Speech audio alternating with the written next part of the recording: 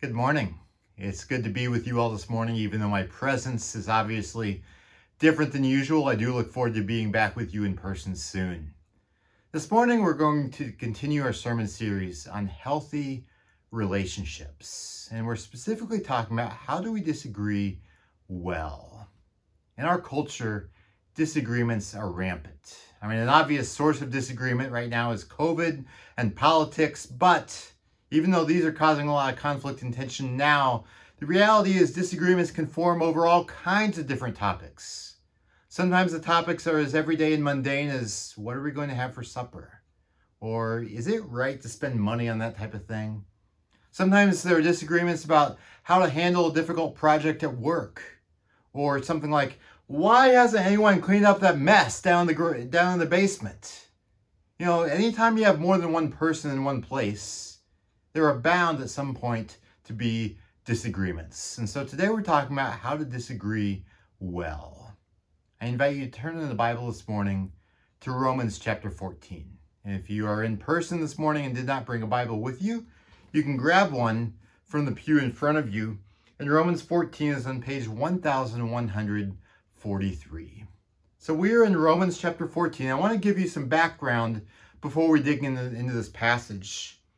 Romans is a letter that the Apostle Paul wrote to the church in the ancient city of Rome.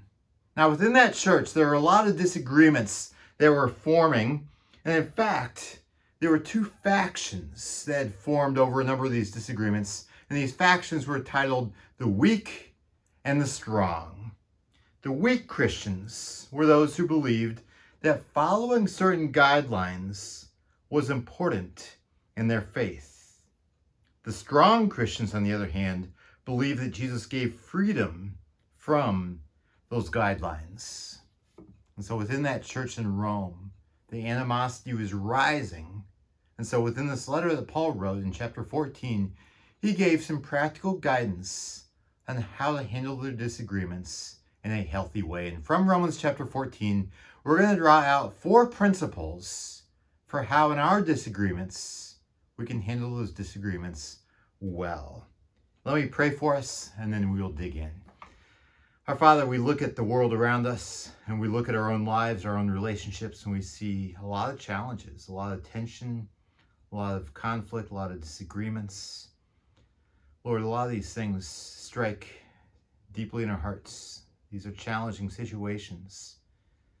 And Lord, I pray that in our time together now that you'll give us wisdom from your word on how to handle these disagreements well, in a way that builds healthy relationships, and in a way that ultimately honors you. We pray these things in Jesus' name. Amen. So I invite you to follow along as I read Romans 14, picking up in verse 1. Paul writes, "As for the one who is weak in faith, welcome him, but not to quarrel over opinions. One person believes he may eat anything, while the weak person eats only vegetables. Let not the one who eats despise the one who abstains, and let not the one who abstains pass judgment on the one who eats, for God has welcomed him." So the first principle that we're looking at here for how to disagree well is to make sure your motive is love. Last week I defined love as a commitment to another person's highest good. Now, love certainly at times includes warm feelings toward another person, although sometimes, especially when we're disagreeing with people, warm feelings are absent. But love is more than just warm feelings. Love is this commitment to another person's highest good. And so even then, when we are in a disagreement with someone, even though we may not have warm feelings toward them, we can have love toward them in terms of being intentional to use our words and our actions to bring good to them, to benefit them, to bring good to the relationship and to the situation, rather than simply trying to get our way or to prove them wrong. So love should be our motive if we want to disagree well. But if among the people here in Romans chapter 14, it's clear that love was not their motive. Even in verse 1, Paul has to tell the strong group of Christians that when someone from that weak group comes into church, you should welcome them. Don't turn them away. Show care toward them. And when you initiate a conversation with them, don't do it just to start an argument. Be motivated by love and by care. Now, one of the disagreements that was taking place within that church in Rome was over what type of food Christians should eat. Now, I will say that as you hear about some of these disagreements they were having, you may be thinking in your mind, man, those are so petty, especially compared to COVID and politics and all these big issues our culture is facing. But the reality is, these were big issues that had the potential to blow up that church in Rome. Because interpreted in a certain way, each one of these issues could have been seen as a threat to the gospel. And so there was a big disagreement taking place among these Christians, for one, over what type of food should be eaten. Let me give you some more background to that. In that Roman Empire, there were pagan temples all over the place. And in those pagan temples, many animals were sacrificed to these false gods.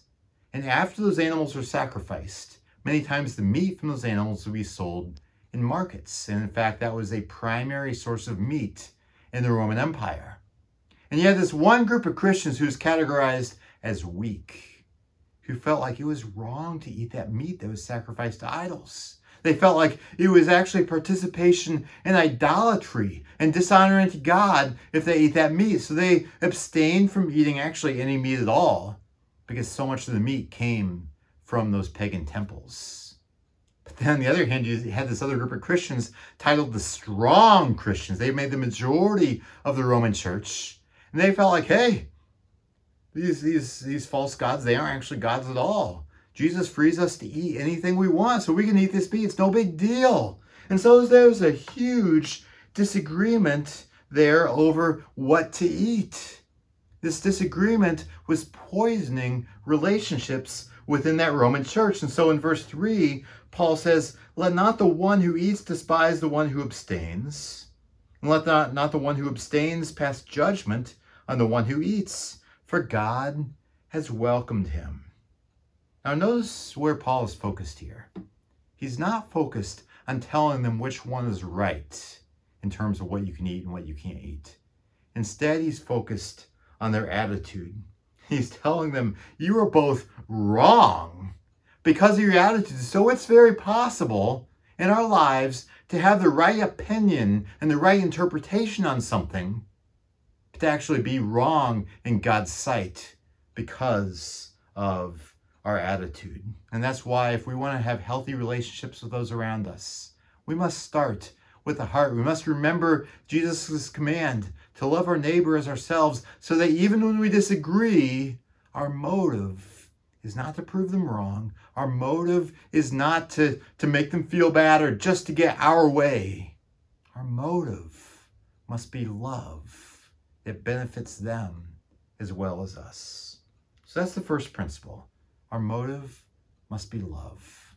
The second principle for disagreeing well is to embrace humility, not judgmentalism. Look with me to verse 4 in this passage. It says, who are you to pass judgment on the servant of another? It is before his own master that he stands or falls, and he will be upheld, for the Lord is able to make him stand. Now jump down to verse 10. It says, why do you pass judgment on your brother? Or you, why do you despise your brother? For we will all stand before the judgment seat of God. For it is written, as I live, says the Lord, every knee shall bow to me, and every tongue shall confess to God. So then, each of us will give an account of himself to God. Back when I was about 10 years old, I remember sitting around my family's supper table. We were eating supper. And my younger sister was complaining about not wanting to eat any peas, a common complaint in our household. And that particular night, I spoke to her, and I was the one who decided I'm going to tell her how many peas she needs to eat before she can leave the table. So I told her, Adrian, you need to eat this many peas before you leave the table. And it was very quickly clear that I had overstepped my authority. My dad, I don't remember why I said that, but I do remember distinctly my dad then looking at me and saying, Brandon, you are not the parent. You're not the parent. He was making it very clear in that instant that there is an authority in the house, and that authority is not me. I had overstepped my authority. And what happens when we have a judgmental attitude towards someone else is that we are overstepping our authority in their lives. Because God is the ultimate authority and everyone is ultimately accountable to him, not to us. That's why in verse 12 it says, so then each of us will give an account of himself to God. Or back in verse 4 it says, who are you to pass judgment on the servant of another? It is before his own master that he stands or falls. So we are not the judges of other people. So the call for us is to embrace humility, not judgmentalism. Now, this does not mean that we should never correct someone who we think is wrong. It doesn't mean that we can't point someone else to God's truth. It does mean, though, that when we do these types of things, when we engage with other people, when we're in disagreements with someone else, that we should have a major dose of humility, recognizing, God's watching it all. And God is the one to whom we are all ultimately accountable. So I think a relevant question here is, how do we embrace humility, especially when we're disagreeing with someone? How do we embrace humility? Well, let me share 2 tactics. One is to listen. To be intentional, listen well. James chapter 1, verse 19 says everyone should be quick to listen, slow to speak, and slow to become angry. The reality is most people are not actually very good listeners, especially when the tension rises, when we're in a disagreement. We struggle to listen well. Instead, we're trying to form what we're going to say next so that we can make our point and prove them wrong. But listening well helps them to see, we actually value them. It helps us to better understand where they are coming from. And that leads to the second point for embracing humility, is not just to listen well, but to consider what their viewpoint is on the topic, to really deeply consider their viewpoint. That is a step of humility. There's a book called Crucial Conversations. And in that book, there's a section that's titled Turn Villains into Humans. And in that section, it says, when you find yourself labeling or otherwise vilifying others, stop and ask, why would a reasonable, rational, and decent person do what this person is doing? This particular question humanizes others. As we search for plausible answers to it, our emotions soften. Empathy often replaces judgment. And depending upon how we've treated others, personal accountability replaces self-justification. So especially in light of the fact that we're all going to be accountable to God one day, we should embrace humility, even in those times when we're disagreeing with others, or even especially in those times. Now, a third principle for our disagreements is to give people grace, especially when they are genuinely striving to honor God. Look with me to verse 5. It says, one person esteems one day as better than another, while another esteems all days alike. Each one should be fully convinced in his own mind. The one who observes the day observes it to honor the Lord. The one who eats, eats in honor of the Lord, since he gives thanks to God, while the one who abstains, abstains in honor of the Lord and gives thanks to God. So here the disagreement is shifted from food to whether certain religious days should be observed in specific and special ways. Now, this is actually a topic I have seen Christians debate over and look down upon one another over, and it's especially around observing the Sabbath. I have seen Christians at times who believe that the Sabbath should be treated as so special, and it raises the question of what should be done on the Sabbath and what should not be done. Is it all right to mow the yard on the Sabbath? Some Christians think not. Is it appropriate for Christians to go out to eat at a restaurant on the Sabbath? Because after all, if you go out to eat, then essentially you're forcing the workers there at the restaurant to work on the Sabbath, which could be seen as a violation of God's decree for how the Sabbath should be observed. And so how should the Sabbath be observed? I've seen Christians debate this, and I've seen Christians look down on other Christians for how they do or do not observe the Sabbath. So these are very real issues. There's something very interesting going on here in Romans chapter 14 as Paul is addressing these topics. And the interesting thing is that even though these two sides are taking opposite stances, Paul says that actually both sides are seeking to honor God. And look with me again to verse 6. It says, the one who observes the day observes it in honor of the Lord. And the one who eats in honor of the Lord, since he gives thanks to God, while the one who abstains in honor of the Lord and gives thanks to God. So both sides, Paul says, are doing what they're doing because they are seeking to honor God.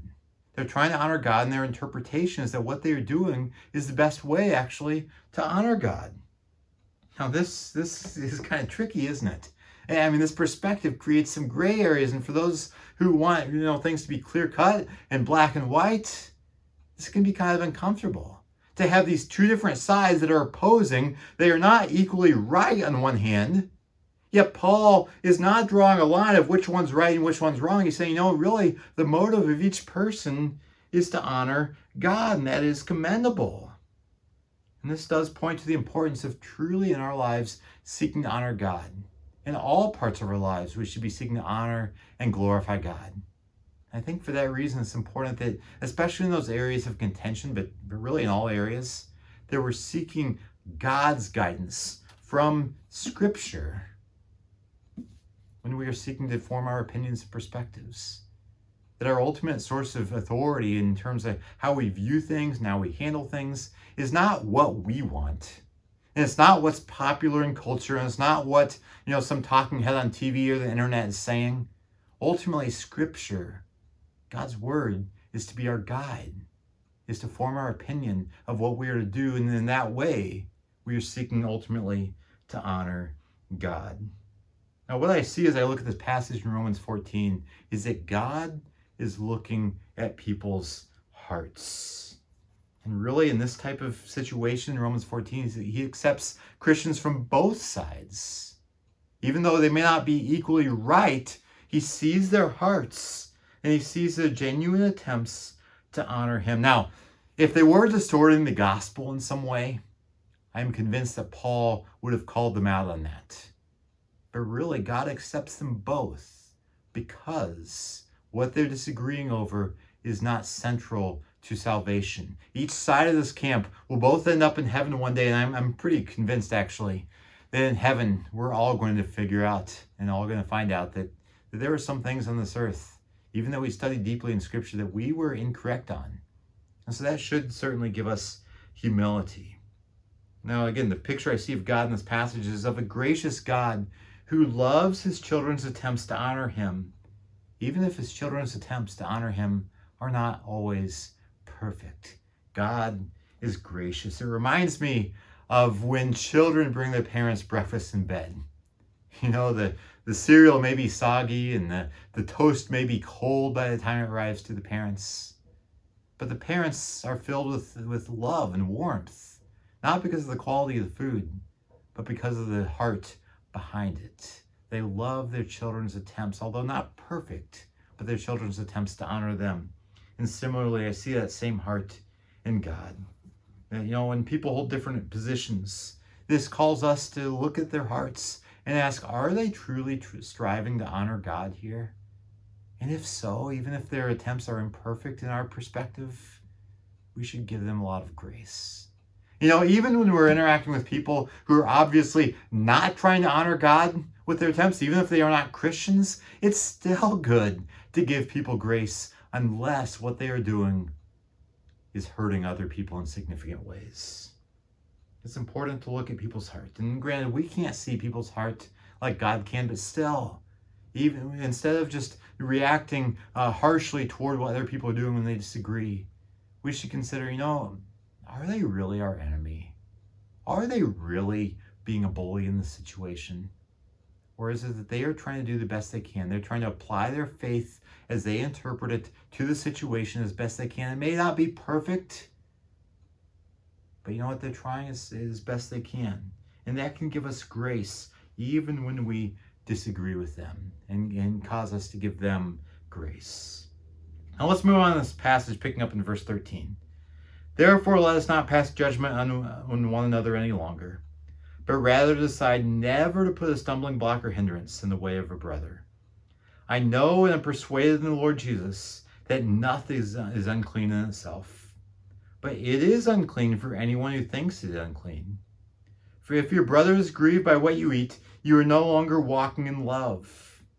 By what you eat, do not destroy the one for whom Christ died. So do not let what you regard as good be spoken of as evil. For the kingdom of God is not a matter of eating and drinking, but of righteousness and peace and joy in the Holy Spirit.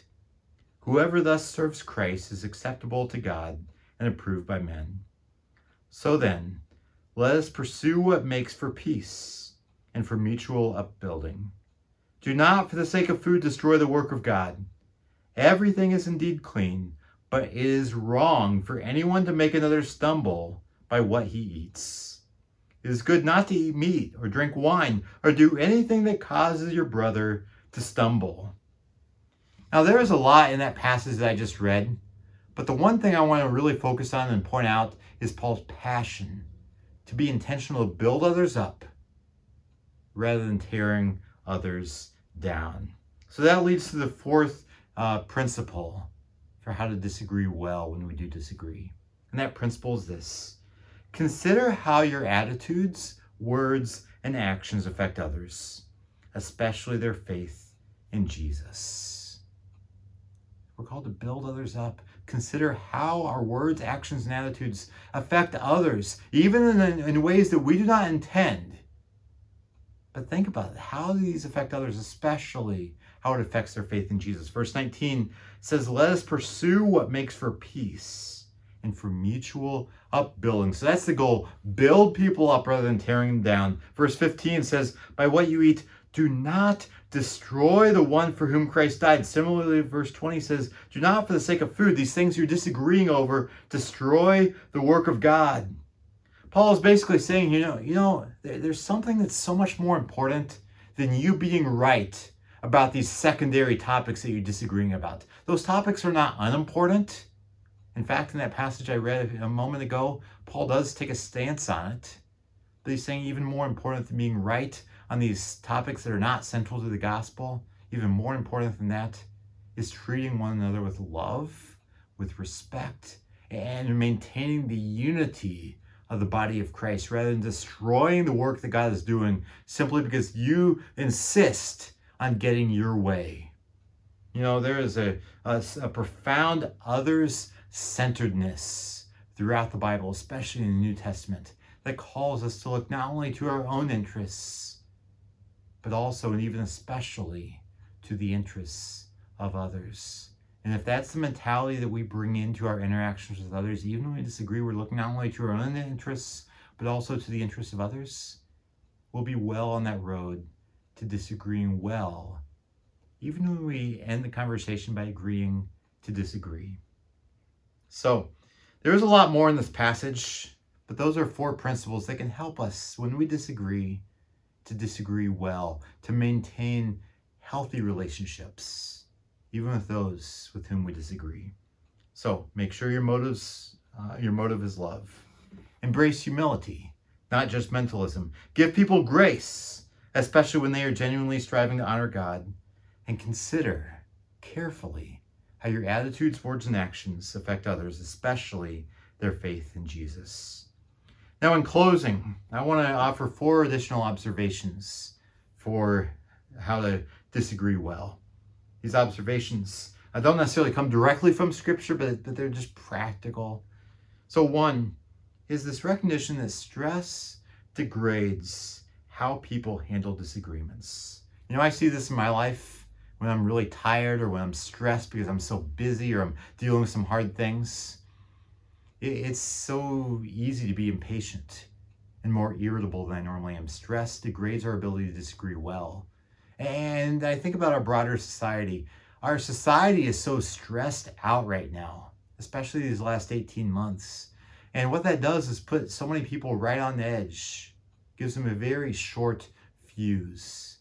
And so among other ways we apply that mentality or this recognition is just an understanding that it's important to be cautious, especially as we are engaging in contentious topics. If people bring them up to us, or if for some reason we need to bring them up to them, be cautious, be careful, be intentional, be gracious and patient in how we bring these things up. And there may be times where, it's better just not to even talk about those topics at all, if possible, just because people are so on edge because of stress. Now, a second topic, and second observation, is that to disagree well and to have healthy relationships, we need tough skin and a tender heart. Tough skin and a tender heart. This is a phrase that I've heard for years applied to pastors, that pastors need a tough skin but a tender heart, because pastors oftentimes receive so much criticism and complaining. They need a tough skin. They need to let things roll off their back without taking it personally. But at the same time, they need to maintain a tender heart, a soft, caring heart toward others, tough skin and tender heart. I think especially as we look at what's happening around us, everyone needs a tough skin, but a tender heart. But it's so easy in today's culture to be thin-skinned, to take things offensively, to be offended by pretty much everything, to take everything personally. And so we would do well to pray that God will give us a tougher skin, a willingness to let things roll off our back, to not internalize everything as being personal toward us. I think of Proverbs 19:11 that says, "It is to a person's glory to overlook an offense, to not take it personally." I have a tough skin to recognize, you know what? I don't need to react to that. I'm just going to let it go. I'm going to offer grace and forgiveness in the moment. I'm going to move on and have tough skin, but a tender heart to care for others well. Third observation is that if you live out the principles that we talked about from Romans 14, you will be a safe person who people trust to talk with about practically anything. Because if you live out these principles of love and humility and graciousness, of listening well, of considering other people's viewpoints, even as you disagree with them, you will be a safe person who people trust. They know, you're going to be patient with me. You're going to listen well. And even if you don't agree with me, you're not going to blow up the relationship. You're not going to demean me and be rude to me. No, you're going to be a safe person. And I think especially in terms of our relationship with those around us who are not followers of Christ. This is so important as we want to share the gospel with them. That if people see us as safe people, that will help build bridges for the gospel into their lives. Final observation, it is not easy to disagree well. It's not. It's really not. Many times disagreements get personal. Many times the disagreements, they affect our lives in significant ways. They can hurt deeply. On top of that, emotions rise, which makes it hard to handle them well. It's not easy, but it is possible, especially as we depend on the Holy Spirit to give us his love and joy, peace, patience, kindness, goodness, faithfulness, gentleness, and self-control. As we say, God, I can't do this myself. I need you. He wants to fill us with that love and that patience and that kindness and gentleness that we need in order to disagree well, to represent God well in our relationships.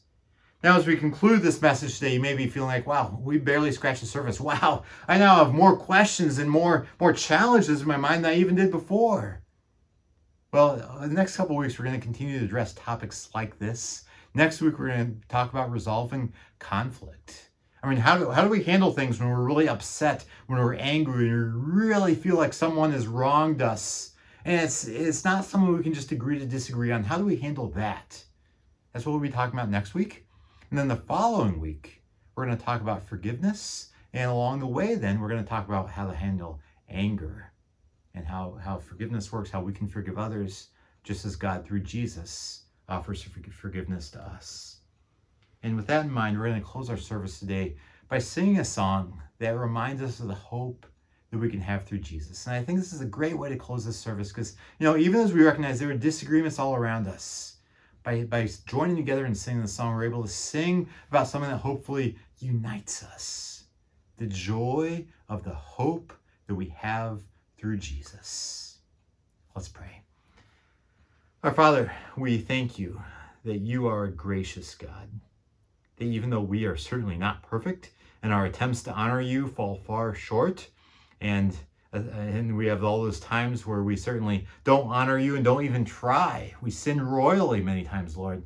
But we thank you that you are a gracious God who loves us richly.